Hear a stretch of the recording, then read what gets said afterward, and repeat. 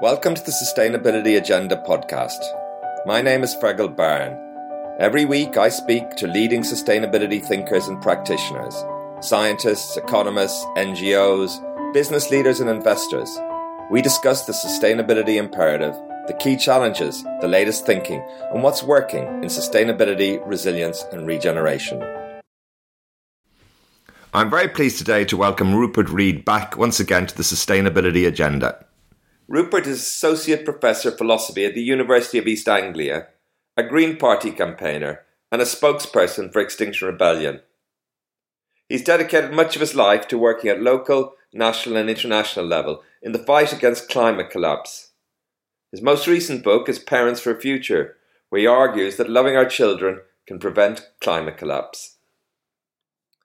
Global Witness, a pioneering campaigning NGO that exposes the environmental and human rights abuses by some of the world's biggest companies and most powerful political figures.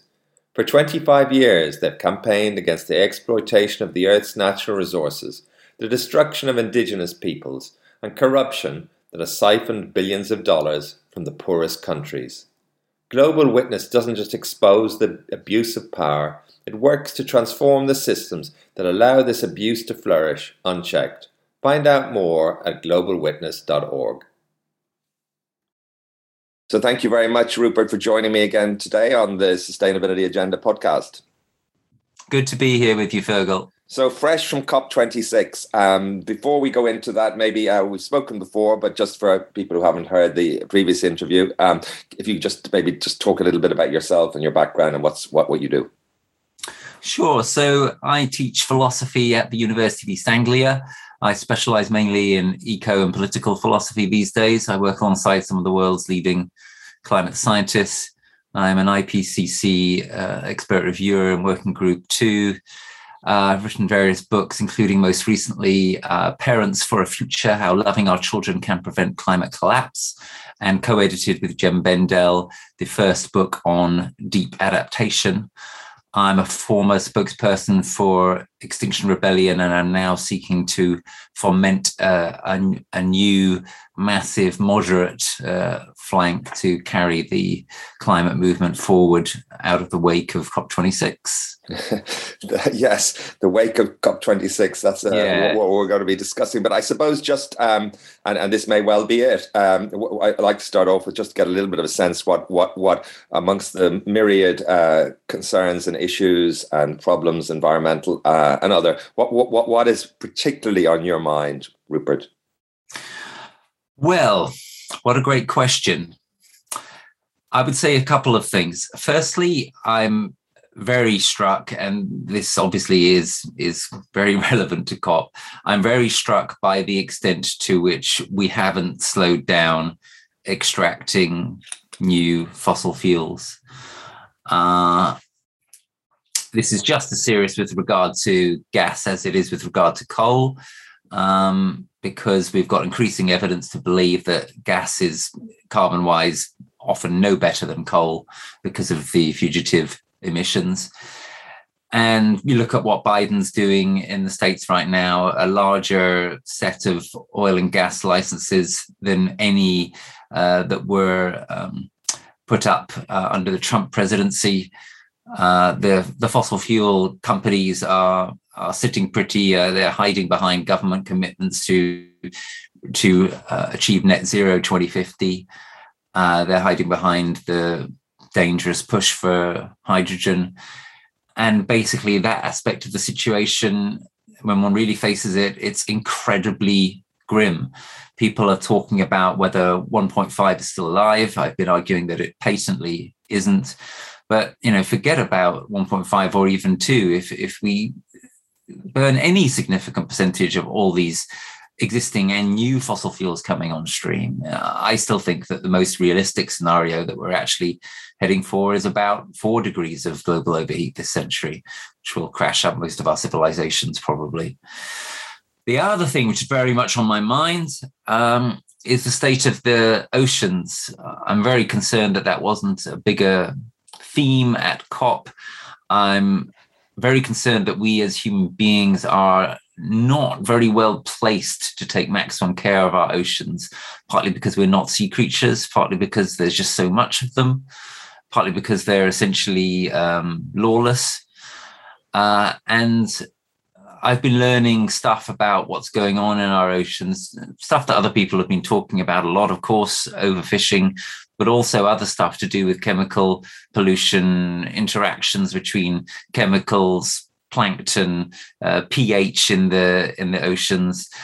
I think that we're in desperate trouble vis-a-vis the oceans, and that even if we were to manage to somehow get our act together on land, drastically reduce fossil fuel burning, which seems unlikely, drastically increase the number of trees that there are, and sequester carbon. Even if we did all of that brilliantly, I still think the oceans are quite likely to sink us, basically, to use a metaphor, within a generation or two. So really the situation, as I see it, it's very grim. We can talk in more detail about COP, but really coming out of COP, my overarching feeling is one of some despair, and I had incredibly low expectations, as you may recall, of COP. But I found myself in a strange situation where, even relative to those expectations, I was on balance disappointed, and I think that humanity is in horrendous trouble, and I don't see most people accepting or recognizing that fact, which means that the trouble is even more horrendous. Yes, grim portrait there. Rupert, I should ask, what makes you optimistic? There's tremendous momentum. There's the youth movements. There's a lot happening, and a lot that you don't get to hear about. What makes you optimistic? Well, I'm encouraged that some people have been woken up by the catastrophic agreement reached at Glasgow. I think it's in many ways a truly wonderful time to be alive. It's a time of great significance to be alive. And, as well as asking oneself questions like, what's it like to be alive at the moment when humanity seems to be flying off a cliff? One should also ask oneself questions like, what's it like to be alive at the moment where possibly the most important mass movement there has ever been is continuing to take shape, and one has the opportunity to be a part of it. So it's things like that. But right now, in the wake of COP, which I've been, building to for the last couple of years, and as I say, never expected anything good of COP itself, but didn't think it'd be quite as bad as it was, and was hoping for a bit more by way of revived and awakened consciousness. I was hoping for a wider amount of that. I was optimistic that the media would tell a bit more of the truth of what's going on. So the honest truth is that right now, just having come back from Glasgow, I'm not feeling very optimistic. I'm feeling really quite down and quite lonely in some regards, because there aren't as many of us who are seeing the situation clearly as there should be. Yeah. There does seem to be more voices of disappointment being articulated and being heard. You think it's a failure? I mean, you use words like catastrophic. Why do you think it's a failure? What are a few key disappointments, do you think? Well, in the Greens Climate Activist Network, we set out a series of kind of minimum threshold tests that COP had to pass to be judged a sort of minimally decent outcome. Things like actually paying the 100 billion that they promised in 2009. And they didn't really achieve any of them, let alone going further than that to do the kind of things that they should really have been doing, like stopping all new fossil fuel exploration. We've already got enough to fry ourselves twice over. So they're just way short of where they needed to be. I was really disappointed with the extent to which people were taking pride in the can being kicked down the road. A lot of people saying, we're in great position now to do something better next year, and it's really good that we're going to get annual targets and so on. But this is all just jam tomorrow, in terms of what was actually done now that will have a meaningful impact immediately. It was completely minimal. And as I say, I was discouraged that there's an awful lot of scientists and people in the media and politicians who are not willing to speak this truth. And until that changes, until there are a lot more people, activists, scientists, journalists, politicians, until there's a lot more of these kinds of people who are willing to tell the truth about where we're at and about how awful it's going to be, then it's just going to carry on getting worse. Because the only way we get to actually act adequately on this is if enough people are woken up. And the only way enough people are woken up is if those who have ownership of the issue are prepared to tell the truth about it, that we are flying off this cliff with greater rapidity, that 1.5 is dead, that the fossil fuel interests are running rampant. Until these kinds of facts are faced, the population is going to go back to sleep again and just carry on being preoccupied with minor day-to-day issues such as Brexit and MPs' improprieties and celebrity gossip and so on. Some of these things are, of course, of some importance, but they are of negligible importance world historically compared to the crisis that we are in. And COP has already faded from the headlines. There hasn't been the kind of consciousness breakthrough that was needed. So, yeah. You mentioned that you didn't have particularly high expectations.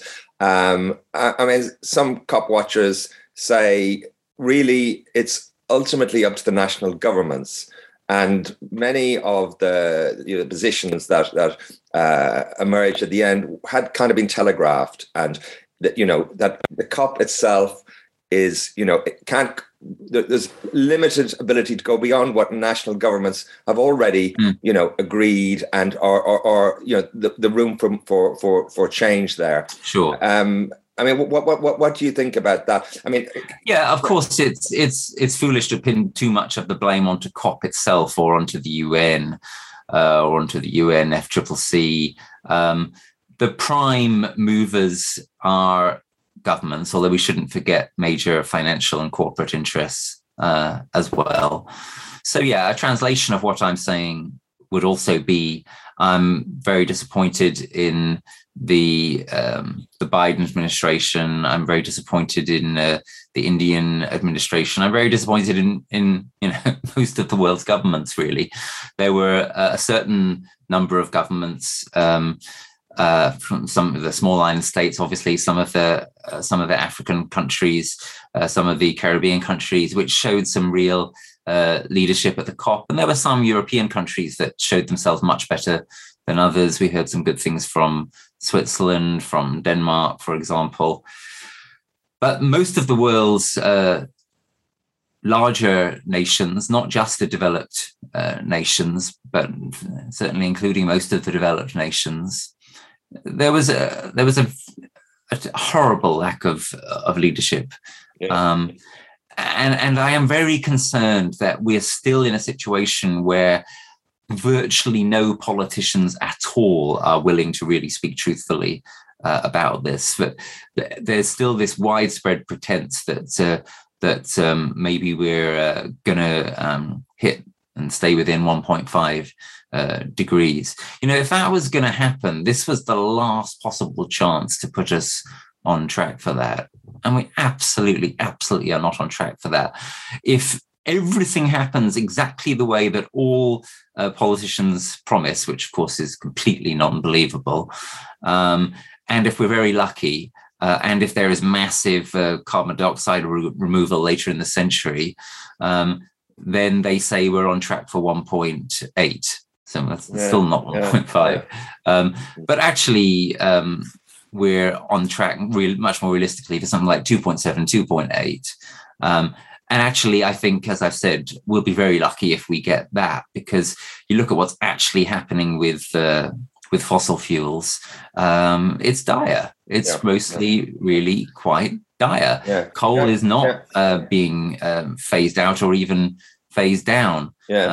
Situation with gas is terrible, and then you've got to take into account also, as I said, that there are other aspects here. The situation in the oceans is only partly got to do with fossil fuels. Even it's got to do with other stuff as well. It's got to do with chemicals. It's got to do with overfishing. How are we doing on those things? Well, we're nowhere. And then there's the whole adaptation agenda, which again got relatively short shrift. And I'd like to come on to that in a moment. I'd like to talk to you about how your thinking has changed, really. But you did say this is the last opportunity.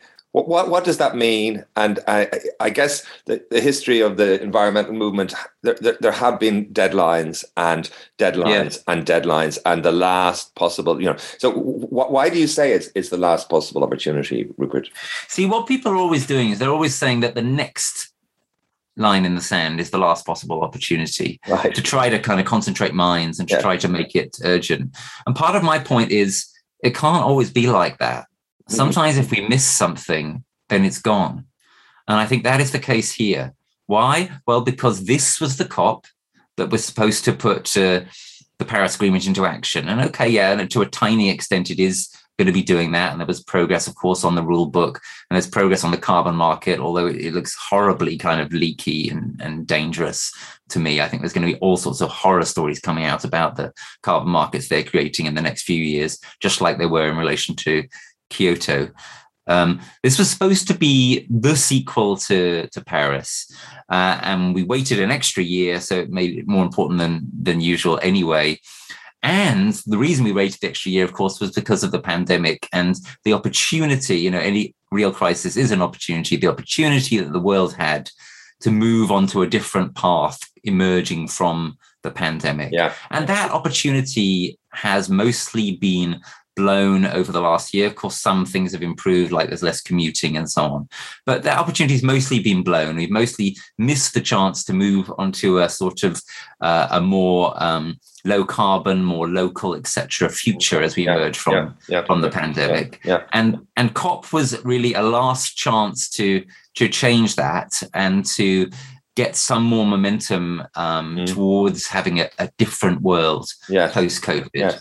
It's gone now, and now it's happened. It's gone. Boris Johnson said it was 1 minute to midnight. Okay, so it was 1 minute to midnight, and then it was midnight, and now it's gone midnight. It's 5 past midnight, and until people wake up to that, which is shocking and difficult, but until people wake up to that, we're never going to get the kind of movement that we actually need. There's always some kind of sense of, COP27 maybe is going to take care of it, and aren't we moving in kind of the right direction and so on? And still people realize it's 5 past midnight. We've missed crucial chances. They are never coming again. The idea that we could realistically now hope for 1.5 is for the birds. Until people realize those things, we're nowhere. Right. Now, I do want to talk about adaptation, but I'm just wondering, have you any thoughts about how the COP should evolve? Do you think it's fit for purpose? I mean, what changes would you like to see? Yeah. Do I think it's fit for purpose? Well, no. I think that one thing which they are going to improve on next year, which could really make a bit of a difference, is to put more of the science up front. It's just so obvious that should happen. Right, what should happen at the start of the COP is you should have a formal presentation from the scientists, from the IPCC, etc., and from ethicists and precautionary experts and so forth, systems thinkers. You should have formal presentations to the leaders and so on. You shouldn't have the leaders turn up and just start, making grandstanding speeches. You should have an actual basis in the science and in reality. So that's one vital change, which they say they're going to move more towards next year. I'll believe it when I see it, but that would be very good. More fundamentally, of course, the rules need to be different. There need to be sanctions, just like there was with the Montreal protocol. All right. There need to be sanctions against nations that don't do what they said they were going to do. But it's very difficult to reform the UNFCCC, etc. So actually, what do I think? I do think there is a serious question that should be asked about whether there should be any more COPs. I do think there's a serious question that should be asked about whether this whole process, we've had 26 iterations now, is worth the candle. And I do think that those nations, and I mentioned some before, which are serious about the nature of the crisis, should consider a breakaway strategy, should consider grouping together in such a way under new auspices, science-led, with sanctions, etc., in a way that shames any nation that won't join them and says the existing process is not fit for purpose. We're forming a new, whatever it's going to be called, yes, a new sort of post-UN kind of climate serious cartel or consortium, which are going to seek to actually tell the truth and start to do enough. Now, that's a kind of very bold idea. A lot of people say it's a wild idea or it has no chance of becoming reality. Look, frankly, at this point, we need some bold thinking. If it's a wild idea, so be it. You know, we are on hiding to mass death and devastation. The kinds of climate disasters we've seen this year are just going to carry on getting worse for a very long time to come. We need to really think about how we could possibly do this differently. Yes, yeah. And worryingly, the next two COPs are in Sinai in Egypt and in the Emirates, which doesn't augur well for access. These are likely to be highly securitized affairs. Now, I'd like to get your views on adaptation. It's an area you've been working on for some time, and your new book that you edited with Jem Bendell came out this summer. Yeah, so, look, I think the place to start here is adaptation was supposed to be a big theme at Glasgow, and it wasn't a sufficiently big theme. There's a lot of talk. You can tell the difference, for example. There's a lot of talk about the race to zero among businesses. But there's a race to resilience, which is on at the same time, which is supposed to be just as important, but gets a lot less attention. Well, that's got to change, because the outcome of Glasgow is that we are set further on our path of self-imposed climate decline. And one of the very clear implications of that is there is no avoiding loss and damage, and there is no avoiding adaptation. We have to try to cope with what is coming. We have to try to adapt, hard though it's going to be. We have to try to build resilience. And when I say we, this will operate at every level. This refers to self-aware nations. It refers to localities, neighborhoods. It refers to people watching this, thinking of themselves as participants in a family or in a community or whatever it is. And we can't expect that governments are going to do enough, because they're not doing enough on any front. So we're going to have to show some leadership here. There's going to have to be a lot of kind of bottom-up work. So there is a very clear need for deep adaptation now.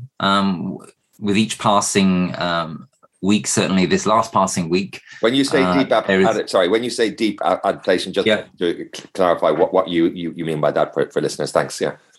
So deep adaptation is readiness for potential societal collapse, and it doesn't make any sense now not to engage in such readiness. We also need transformative adaptation, which is attempting to transform our systems to make them really genuinely resilient, and hopefully to help head off such potential collapse. But that's no longer fully in our hands. So we need deep adaptation. We need transformative adaptation.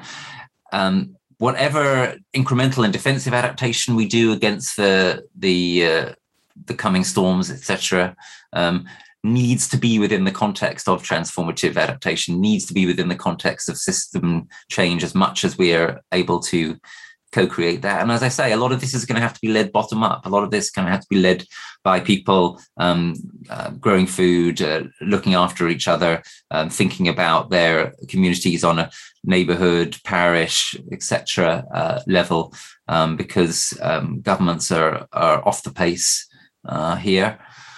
And, this is grim. It's grim having to think about all this, but it's much better to have a bit of grim thinking and then do something about it than it is to end up like an ostrich or indeed a dodo.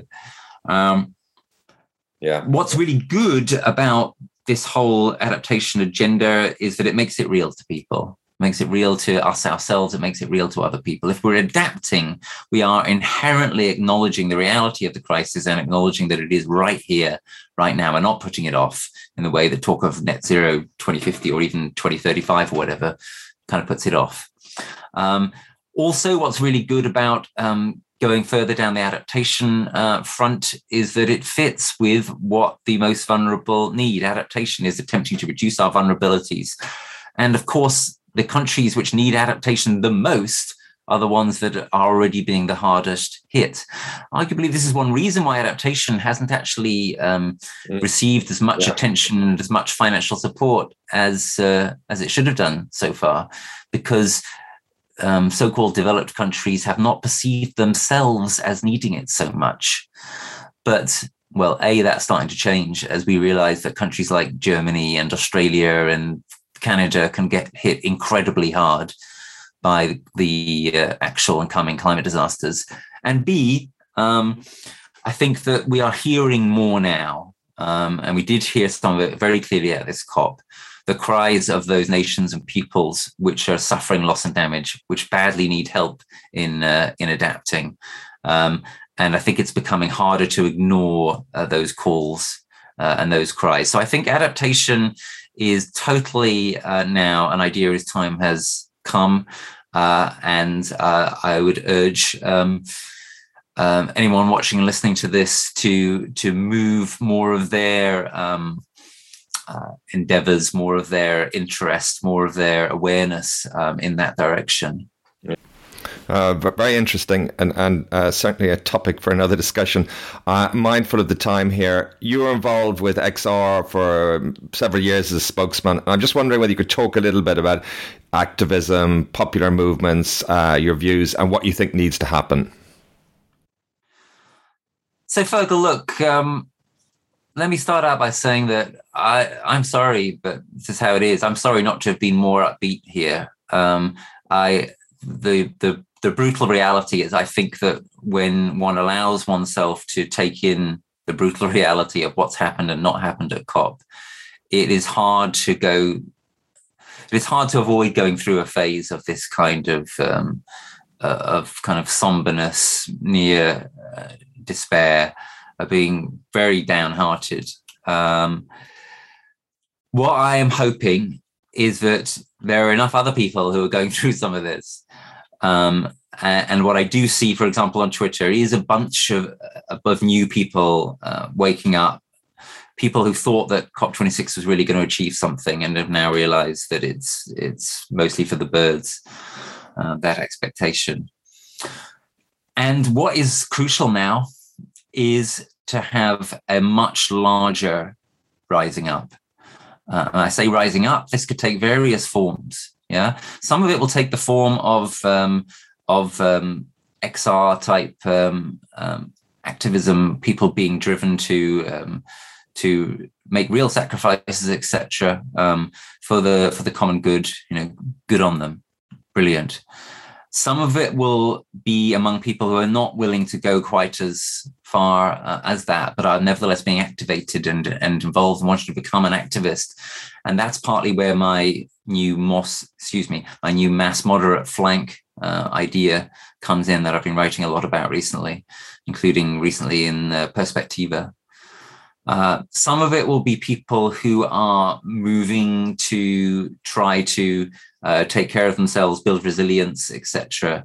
And that too, I regard as part of the uprising, as part of the new moderate flank, having a more sort of sober and realistic attitude to what's achievable than may have been the case in some parts of the environmental movement in the past.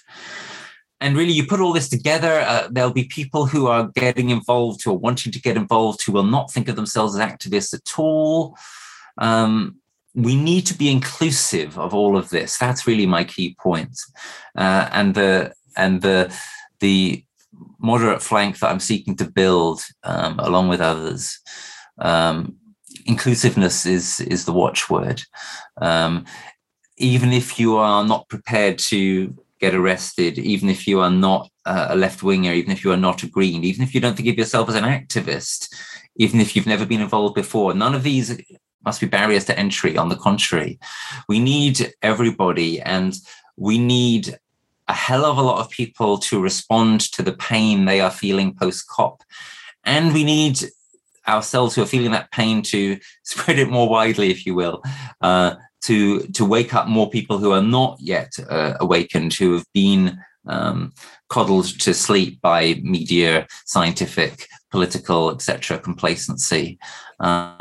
This is absolutely crucial. This is what will be happening over the coming weeks and months into 2022. And it is that if I have hope in this desperate situation, that is where it resides. That by facing the desperateness of the situation, by mobilizing in larger numbers in ways that can attract larger numbers, that we may be able to get somewhere where we haven't got yet. Well, that's a great vision, Rupert, and I wish you the very best of success with it all. And thank you so much for joining me again today on the Sustainability Agenda. Thanks, Fergal. If you enjoyed today's discussion, we recommend you check out and support the work of Client Earth. Client Earth is an environmental law charity with a unique approach, using the law to create powerful change that protects life on Earth. To meet the global challenges facing our planet, Client Earth uses the power of the law to change systems to achieve lasting change, informing, implementing and enforcing law and advising decision makers. Client Earth believes that a future in which people and planet thrive together isn't just possible, it's essential. You can find out more at clientearth.org. Thank you for listening to the Sustainability Agenda podcast. I hope you found it interesting. It would be great if you could leave a review and share the podcast on social media. You can sign up at iTunes to make sure you don't miss any future episodes.